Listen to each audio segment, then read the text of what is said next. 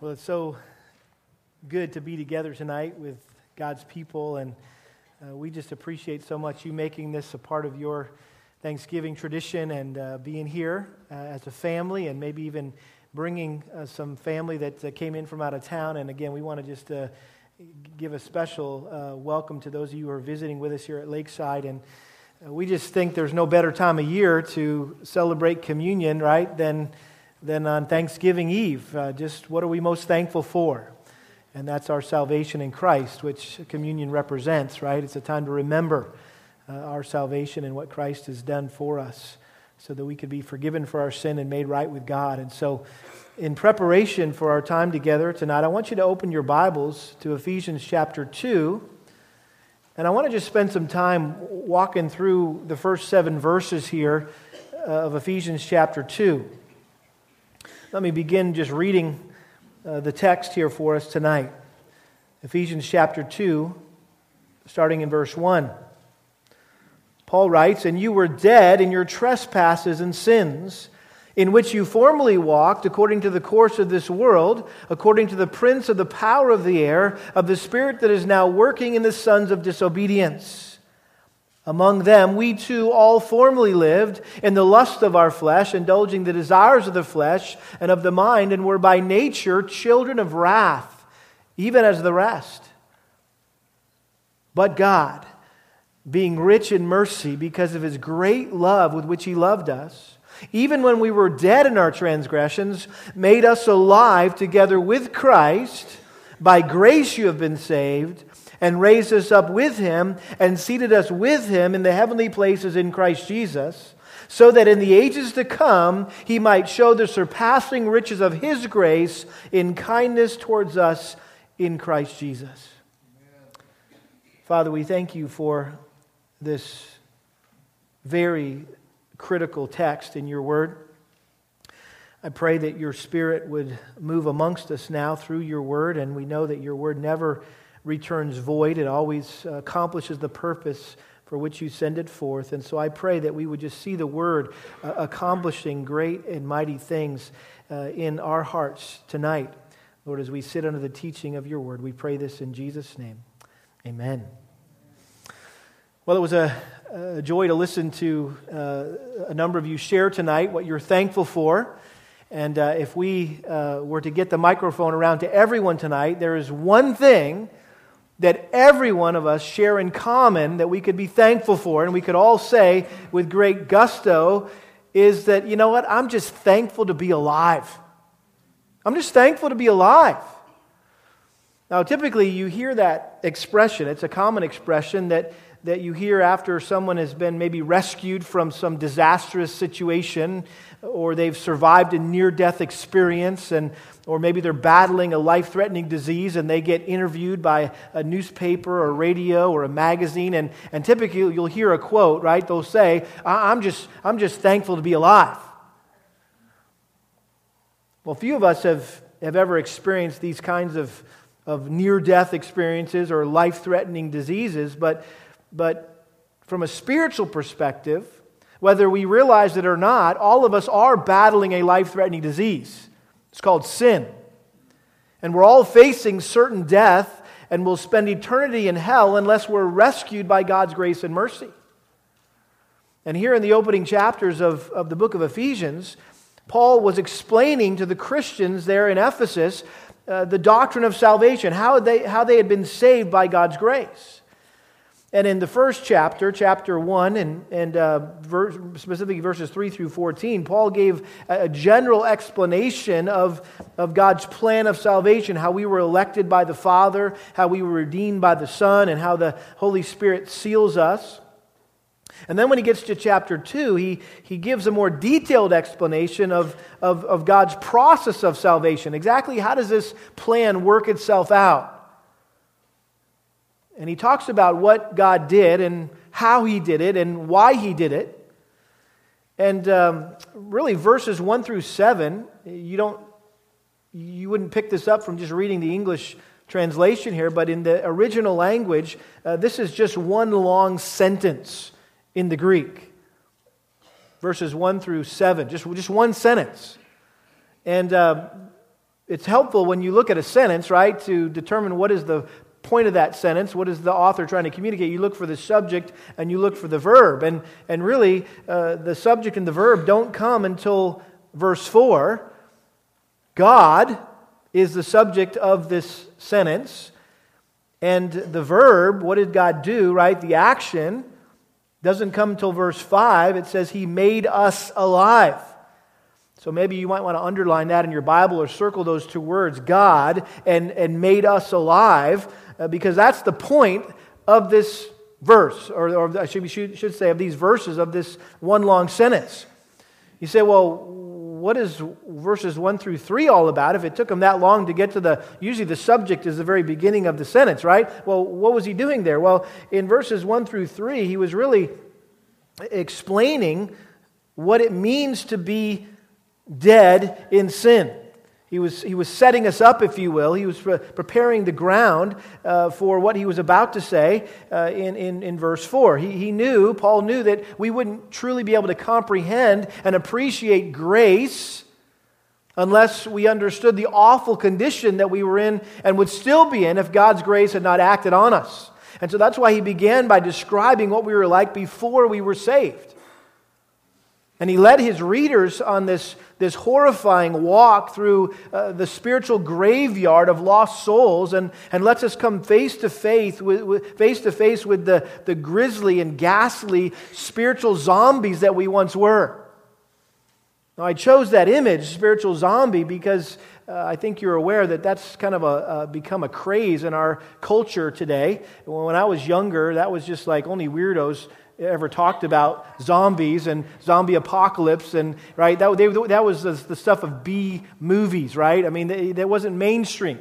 But now it's like the big blockbuster movies are about zombies, and the most popular television shows on cable network now are about zombies. And just a little bit of exposure I've got teenagers, and for some reason they think that's kind of cool. Zombies are kind of cool things. So I've just kind of looked a little bit at these movies with them and these TV shows, and for me, it's hard to imagine anything more gross, more hideous, more disgusting, and downright nasty than a zombie. But there is something worse than a zombie, and that is you and me before we were saved.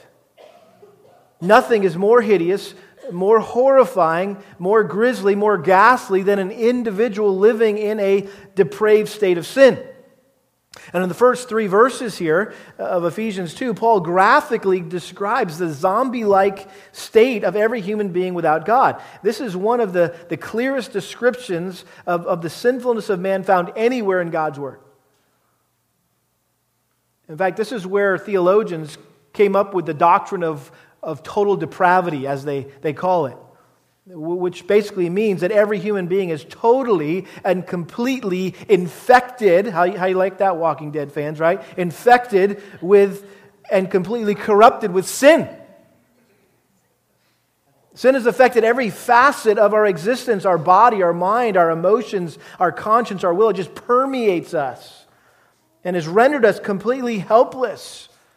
Another word for depravity is inability.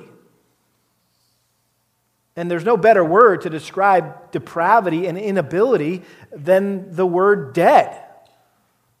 Notice how he begins. He says, and you were dead in your trespasses and sins. You know what that word means in the Greek? Dead. Okay? Now, we know obviously Paul was not referring to being physically dead, because the people he was writing to were alive and well, and so are we. We're still very much alive. But he was using this word as a metaphor to describe the lost condition of man. He was speaking spiritually, not literally. Spiritually, we are completely incapable of responding to God. We're totally insensitive and unreceptive to God and anything else for that matter, spiritually speaking. We do not and cannot respond to spiritual stimulus of any kind. We are a spiritual corpse. I don't know if any of you have had the opportunity to be around a dead body. I don't frequent them, just so you know, but there was an unforgettable experience I had when I was taking a hospital chaplaincy class in seminary, and so a guy brought us down to the USC Medical Center and wanted just to expose us, this was in California, and wanted to expose us to everything you could possibly face in a hospital. And so one of the things he did one day on our agenda was to go to the morgue and go and watch an autopsy. And I was astounded at I thought I was going into somebody's garage with the power tools that they were using on this dead body. And I don't mean to be gross or graphic, but they were using a power saw, and they were using hammers and chisels. And guess what? That body didn't say a word. You come to my skull, right? Come next to my skull with a power saw, I'm going to move. I'm going to get out of the way. I'm going to jump up off that table and run, right? Well, that body, that dead person didn't move a muscle. Why? Because he's dead. He couldn't move a muscle. And I think this is important that we understand that we cannot do anything apart from Christ. I mean, you could do anything you want to a dead body, right? And it won't respond. Dead bodies don't do anything but lie there. And I think many Christians, I don't understand how they can just insist on this free will idea, right? That somehow we have the ability to choose to accept or reject Christ. What they fail to take into account is that none of us can make a single move toward God until He brings us back to life. We're not just sick. We're not just passed out. We're dead. Sometimes you maybe get the picture of your salvation with something like you were out there drowning, right, in the lake, or out there drowning in an ocean, and here comes Jesus, right, and He throws us the lifesaver, right? He throws it out there, and we grab a hold of it, and He hauls us in, right, and we're saved. Well, that's not a biblical picture of salvation. A biblical picture of salvation is that you drowned. You're not flailing around in the water. You are not drowning. You drowned. You went down to the bottom of the lake, the bottom of the ocean, and you had seaweed all around you, and you were a goner, right? And Jesus plunged into the depths, and He hauled you back, dragged you to shore, and gave you mouth-to-mouth resuscitation. He gave you CPR. He regenerated you. You say, how did we get dead? He says, you were dead. Well, how did we die? What killed us? Sin. Right? The wages of sin is what? Death. And in Adam and Eve in the garden, we remember when sin entered into the human race, God said, listen, don't eat from the tree of the knowledge of good and evil, or you will surely what? Die. And they disobeyed, they sinned, and they died. Now, did they drop dead instantly in the garden? No. They continued to go on living, but they experienced immediate spiritual death. And so here we understand that separation, that death here is talking about separation from God, not just the cessation of life. And so by their one sinful act in the garden, they plunged the entire world into sin. And when they died, we died. We were separated from God. Romans 5:12, therefore, just as through one man sin entered into the world, and death through sin, and so death spread to all men because all sinned. You say, wait a minute, that's not fair. That wasn't my fault. I wasn't there when it happened. But what happens when one guy steps over the line? One football player, right? One of the 11 guys on the field steps over the line. He's offsides. Who gets penalized? The whole team, right? Nobody argues. Well, that wasn't me, ref. Why are you penalizing me? I didn't do it. He did it. No, it affects the whole team, right? And it's like every human being was standing there sinning along with Adam, and we are just as guilty of that sin as he was, and we deserve to be punished for it in the same way he was, and the fact that you sin and that I sin every day proves it. And so he says we're dead in our trespasses and sins by reason of or because of our trespasses and sins. That word trespass there, it talks about falling or slipping from the way. And don't think for a second that it was like, oops, I'm sorry, I kind of got off track here a little bit. No, this is a deliberate straying off of the path that God has set for us. This is a defiant crossing of the divine line in the sand, right? God says, this is the line in the sand, don't cross it. And we're like, okay, right? We're just defiant. we blatantly go outside the boundaries that God has marked out for us. He says no trespassing, and we're just like, we go there anyway. And so we're dead in our trespasses and sins. That word sin is the common word for sin there in the New Testament, hamartia, which means to fall short of a target. It was a word that was used in hunting of an arrow that fell short of its goal. It missed the mark. And so spiritually speaking, all of our thoughts, all of our words, all of our deeds fall short of God's standard of perfection. We all have sinned and fall what? Short of the glory of God. And these two words, really, trespasses and sins, they give a comprehensive understanding of both the active and the passive elements of sin. In other words, the things that we do, right, those are the transgressions or the trespasses, and then the sins, the things we fall short of, are the things we don't do, right? There's sins of commission and there's sins of omission. The sins of commission are the wrong things that we do, right? We know we shouldn't do, but we do anyway, and sins of omission are the things we omit, right? The things that we know we should do, but don't do. And so we're both rebels and we're failures. Spiritually speaking, we're rebels and we're failures. And so it doesn't matter how physically fit you are, or how mentally alert you are, or how morally upright you are, or generous you are, or kind you are, you're dead. You might be a nice person, but you're a nice dead person. And not only are we dead in sin, notice we're dominated by sin. Paul got even more specific about what it means to be dead in our trespasses and sins, and he revealed here in verses 2 and 3 three particular forces that control us, kind of like a zombie is controlled by some force, right? Causes them to act a certain way. And there's basically three forces that seek to control every human being. What are they? The world, the flesh, and the devil, right? And Paul highlights all three of these forces and shows how before we were saved, we lived in bondage to the world and to the devil and to our flesh. Notice how we're dominated by the world. He says, in which you formerly walked or lived. Verse 3, among them we too all formerly lived. He's talking about our behavior, our conduct. He said, you formerly walked according to the course of this world. We lived our lives based on the standards of the world. We went along with the culture.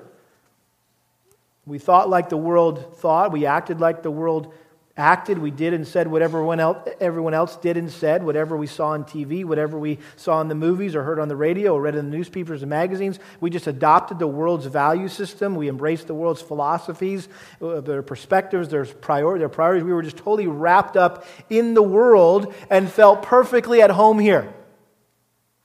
The world has successfully squeezed us into its mold. And so he says we were dominated by the world, but also we're dominated by the devil. Notice he says, in which you formerly walked according to the course of this world, according to the prince of the power of the air, of the spirit that is now working in the sons of disobedience. This is a reference to the devil, who is the evil dictator over the entire world system. He rules over the earth. You say, I thought God ruled over the earth. Well, yes, that's true. Ultimately, God is sovereign over all things, but He has also temporarily granted Satan permission and power to rule over the world.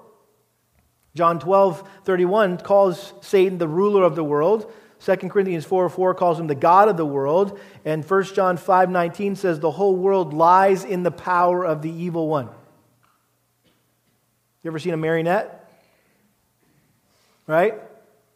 That's us. That's what he's saying, that we were controlled, right? We lived according to the prince of the power. We did whatever he told us to do. And we were like a marionette on strings to Satan. And with the help of his demonic minions, Satan has succeeded in controlling the whole spirit of the age, which influences and inspires people to live in rebellion against God.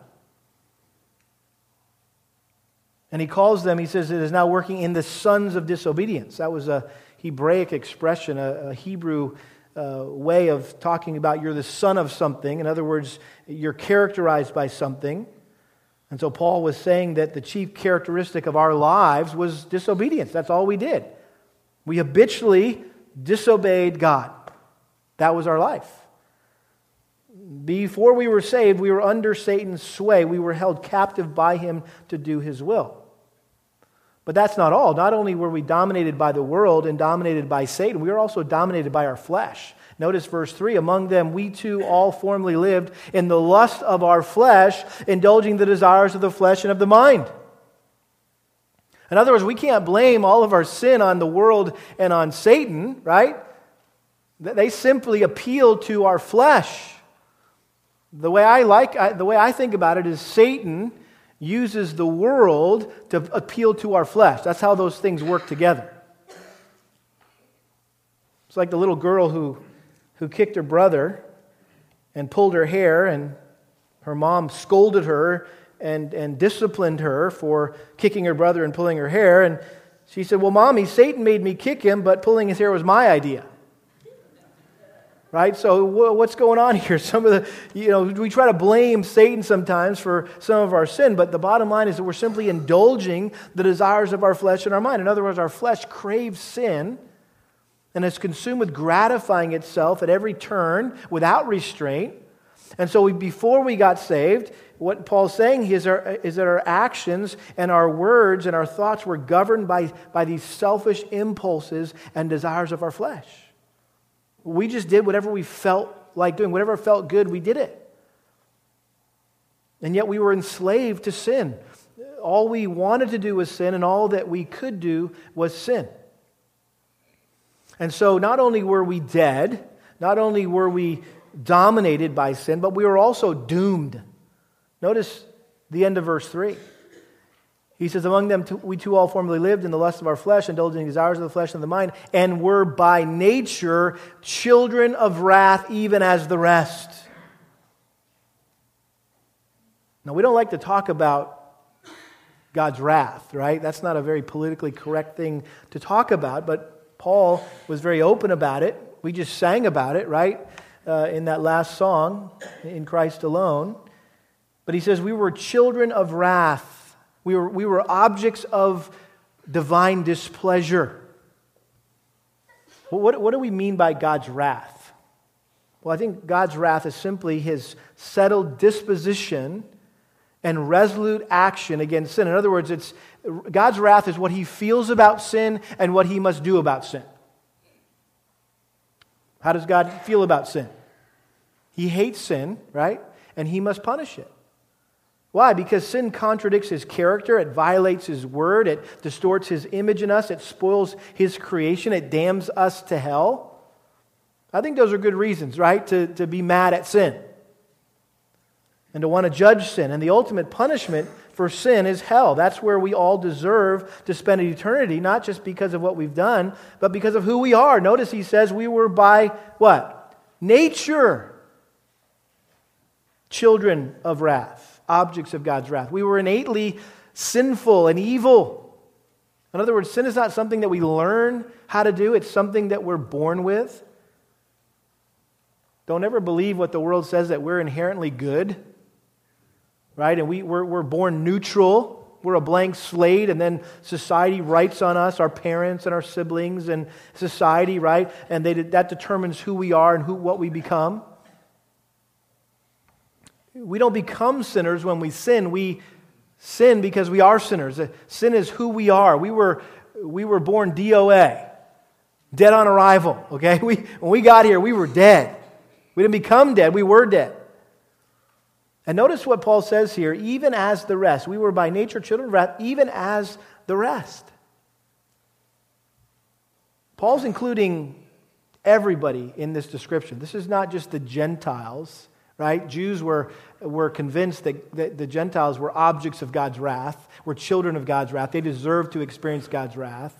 They would never have thought that about themselves. Paul's saying, no, listen, this is Gentiles, this is Jews, this is even me.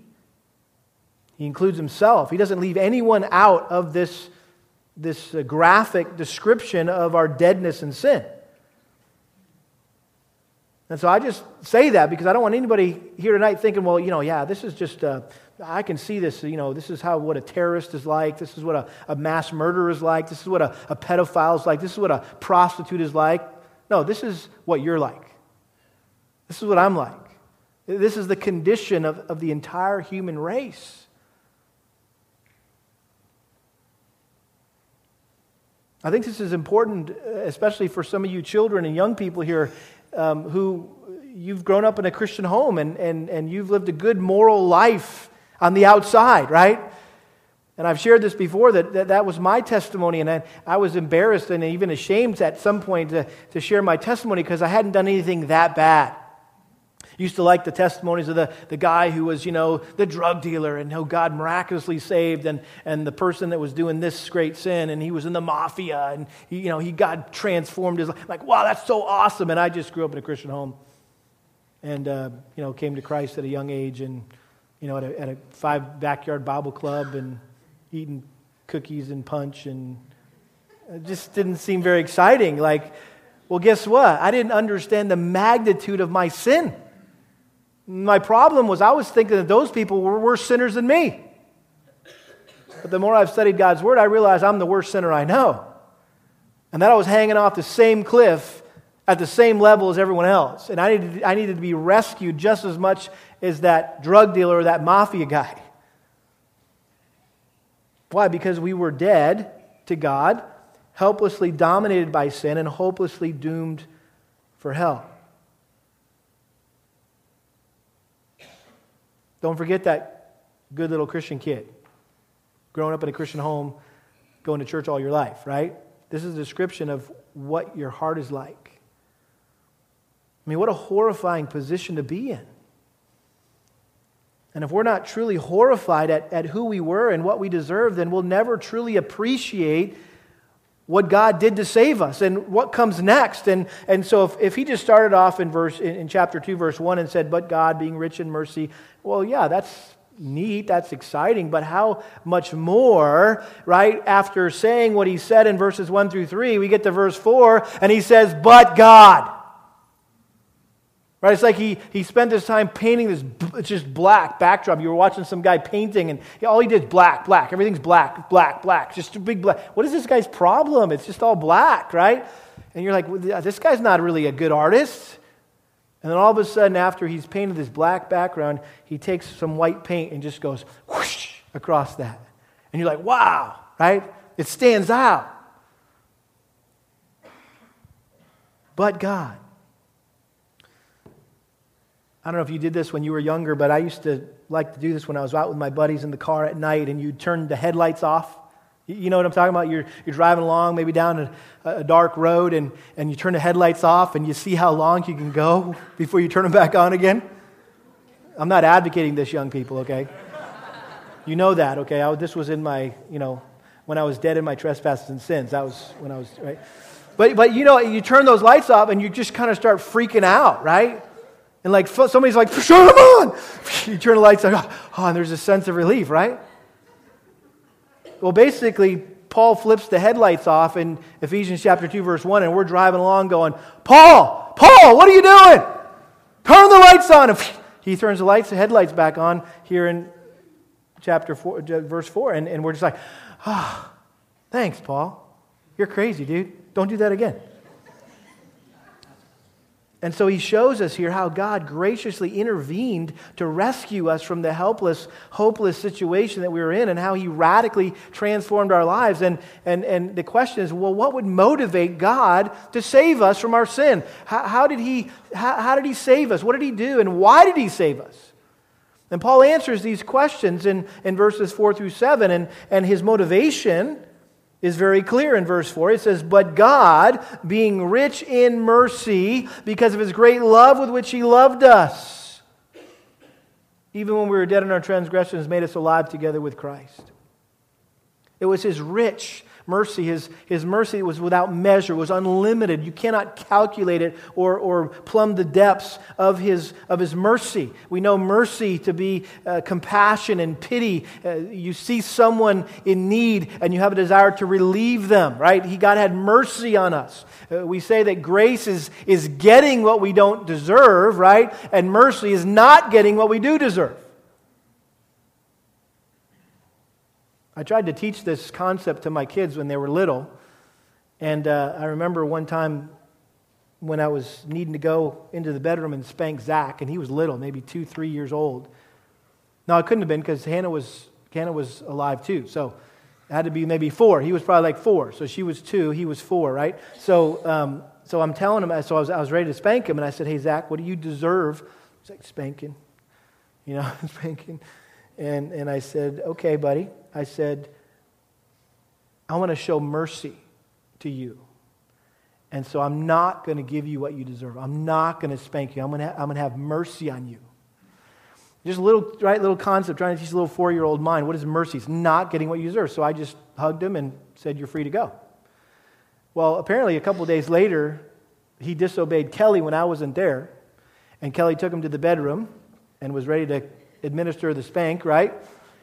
And Zach looked at her and said, "Mommy, have mercy on me." So he had learned that, apparently. And Hannah, we never got to try that on her because she was already like really sensitive to the Lord, I guess, when she was a 2-year-old. So whenever we'd pick her up after she disobeyed, we'd say, "Don't touch, no touch." And she'd touch it, so we got to go take her and get a spank. She would just start saying, "Jesus, Jesus, Jesus." Seriously, she just started saying Jesus, thinking that was somehow going to save her and keep her safe, from her mom and dad. The point is that we deserved God's wrath and justice, but instead He chose to deal with us according to His love and His grace. He didn't give us what we deserved. His love is that sacrificial, unconditional commitment. It says, because of His great love. His great love with which He loved us. John 3:16, for God so loved the world that He what? Gave His only begotten Son. And notice again, He reminds us, He says, even when we were dead in our transgressions. By the way, don't forget, right? Just in case you forgot, don't think for a second that there was something in you that made you lovely to God. You were so lovable. No, you were a spiritual zombie. You were repulsive to God. You were helpless. You were ungodly. You were enemies, according to Romans chapter 5. It would make sense to me if God loved us because we were His faithful friends, His loyal servants, but we were His violent enemies and vicious rebels who had greatly offended Him. There was absolutely nothing in us that attracted Him to us, only that which repelled Him, and consequently was something in God Himself that moved and motivated Him to reach out and save us. What was it? It was His mercy and love. Amazing love. How can it be, right? That thou, my God, shouldst die for me. That's amazing. But that's what motivated Him, was His great love and mercy. Notice how He intervenes. God's intervention here in the end of verse 5. It says, He made us alive together with Christ. By grace you've been saved, and raised us up with Him and seated us with Him in the heavenly places in Christ Jesus. And so Paul listed the 3 things that God did when He saved us. How did He intervene, right? There was an intervention, a divine intervention in our lives. Number 1, He regenerated us. He made us alive. God brought us back to life. He breathed into our souls by the Holy Spirit, and our souls sprung to life. He caused us to be sensitive to things of God and allowed us to be able to understand and respond to God and His Word. He freed our will so that we could repent and believe in Christ. And so He made us alive. He regenerated us. And notice when He said that, He said, by grace you've been saved. Again, Paul was just overwhelmed with the amazement of what God had done, and in light of what we deserved, that he couldn't help but just interject a little statement that he loved to use, that we're saved by grace. By grace we've been saved. He's going to go on and unpack that in verses 8 and 9. We're not going to look at that tonight. But he inserts it kind of in a little parentheses there. And so He regenerated us. Secondly, He resurrected us. It says He raised us up, verse 6, with Him. He resurrected us like He did Jesus. We were declared victors over sin, death, and hell. We're no longer under God's wrath, and there is now no condemnation for those of us who are in Christ. And then thirdly, it says He exalted us. He seated us with Him in the heavenly places in Christ Jesus. God placed us right next to His Son in heaven, where we share Christ's position of authority and His position of intimacy with the Father. He said, then why am I standing here and sitting here? Okay, if that's all true, why am I still here on earth, right? Again, he's talking spiritually here. Physically, we're still here on this earth, but spiritually, we have been seated with Christ in the heavenly places. He's talking about our position in Christ, spiritually. God rescued us from the earthly realm where we once were living, wandering around aimlessly under the control of Satan, and He's opened up our lives to the spiritual realm where He's placed us right next to Him in heaven. With Christ, in Christ. That was an expression Paul loved to use, probably the most important phrase in Paul's theology. He used it over 164 times in his letters to describe the Christian's spiritual union with Christ. In other words, we're united with Christ, we're related to Christ, so that what happened to Christ happened to us. It was transferred to us. It was applied to us. And so the same power that acted on Christ to raise Him from the dead and seat Him in the heavenly places has done the same thing for us, has intervened in our lives.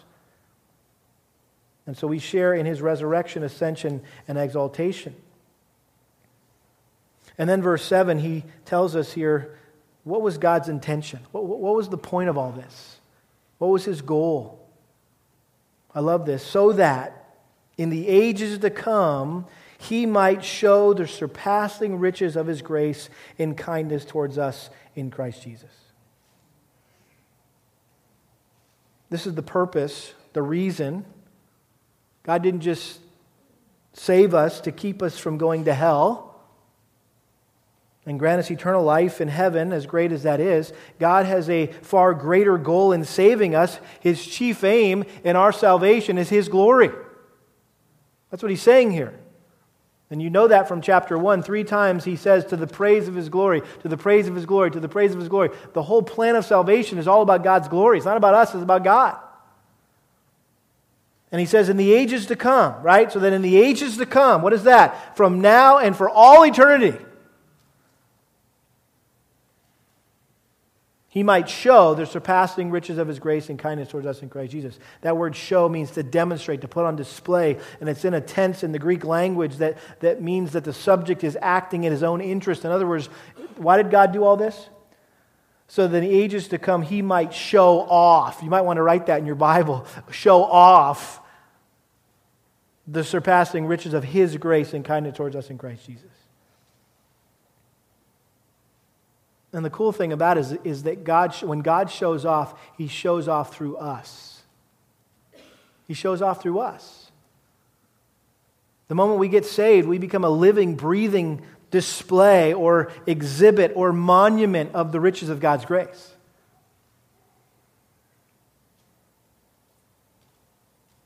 I heard a story of an extremely wealthy woman who was well known for her amazing jewelry collection. And someone was visiting her in her home one day and said, "Would you show me your jewels?"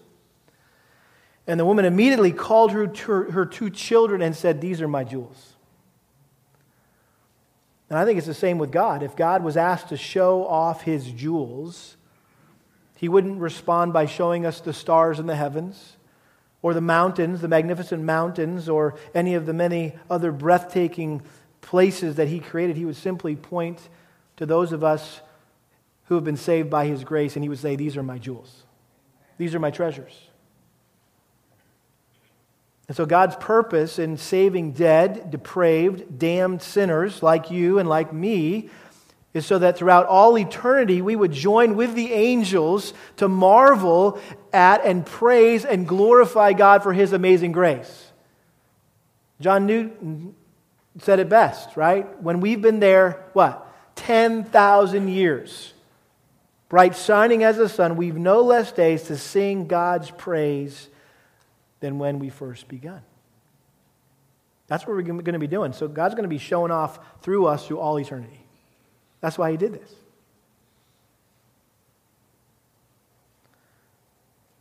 I don't know if I've ever told you this, but we've got a miniature Australian shepherd named Shadow. And he's a rescue dog. We got from our neighbor who volunteers at the local pound, and she brought home these 5 puppies who were left at the doorstep of the pound, and obviously they would be euthanized, right, if somebody didn't claim them. And so she was trying to get some people to claim them, and so all it took was Hannah batting her eyelashes at her dad, right, and saying, "Oh, Dad, he's so cute. Can we get him? Can we keep him?" Right? And so we got this little cute little Australian shepherd who grew up. And I would just say this about Shadow. He is the happiest, most playful dog that we have ever had, I've ever met. Okay? And our kids think he's awesome. I think he's awesome, but he drives Kelly crazy. And I think the funniest thing, right, it's always, I don't know why animals do this. They know the one that like has the hardest time with them. And they'll actually go to them, and they'll go and they'll like jump up on them, and they'll sit at their feet, and they'll, right, beg at their place at the table, right? So this is what Shadow does. And no matter, he's got the whole house to himself, right? He can go anywhere he wants in the backyard, and when he comes in, he'll go and he'll actually literally sit on Kelly's feet and just look up at her. It drives her nuts. And so one time I said, "Babe, he's just thankful to be alive. You saved his life. And he knows that, right? You saved him from certain death. You rescued him." And I think it's the same for us, right? We wouldn't be here if it weren't for God's grace that rescued and saved us from certain death. Are you just thankful to be alive? I am. I'm just thankful to be alive. Spiritually speaking, right? No longer dead in my trespasses and sins, but alive to God. Martin Lloyd-Jones wrote a massive commentary on the book of Ephesians. And in the very beginning, he just kind of sets the stage with these words. He says, "There's nothing so lacking in Christian life today as a sense of wonder." Why? He said there's only one answer to that question. It is because we do not realize what God has done for us. It's because we do not know what sin is in us, because we do not realize what we were and what God has done for us and how He has done it and why He has done it. If we realize these things, we could not help praising God. It is because we do not realize these things that there is so little sense of wonder in our Christian life. And then he says this, he says, "Pray that the eyes of your understanding may be enlightened, that you may realize the pit out of which you have been hauled up, the depths to which you had sunk, your former terrible, precarious, perilous position, and what God has done for you by His grace in Christ. The understanding of these things is essential to a sense of wonder, love, and praise." Let's pray. Father, we confess to You that we've been overexposed at times, it seems, to Your grace and Your mercy and Your love and Your amazing plan of salvation, and there's a lack of wonder and love and praise in our hearts. And so we thank You for passages like this that we've looked at tonight, just that remind us of how bad it really was. But Lord, You don't just leave us there in the pit, but You show us how much You loved us enough to rescue us and deliver us from our sinful state. And we know it's all because of Your grace, Your riches, Your undeserved, unearned riches that You've chosen to pour out upon us. Lord, I pray that as we prepare our hearts now to take communion and to celebrate that grace, Lord, that we would in our hearts even begin now, Lord, for the ages to come, when we'll be worshiping You and praising You for all eternity, for Your amazing grace in our lives. We pray this in Jesus' name. Amen.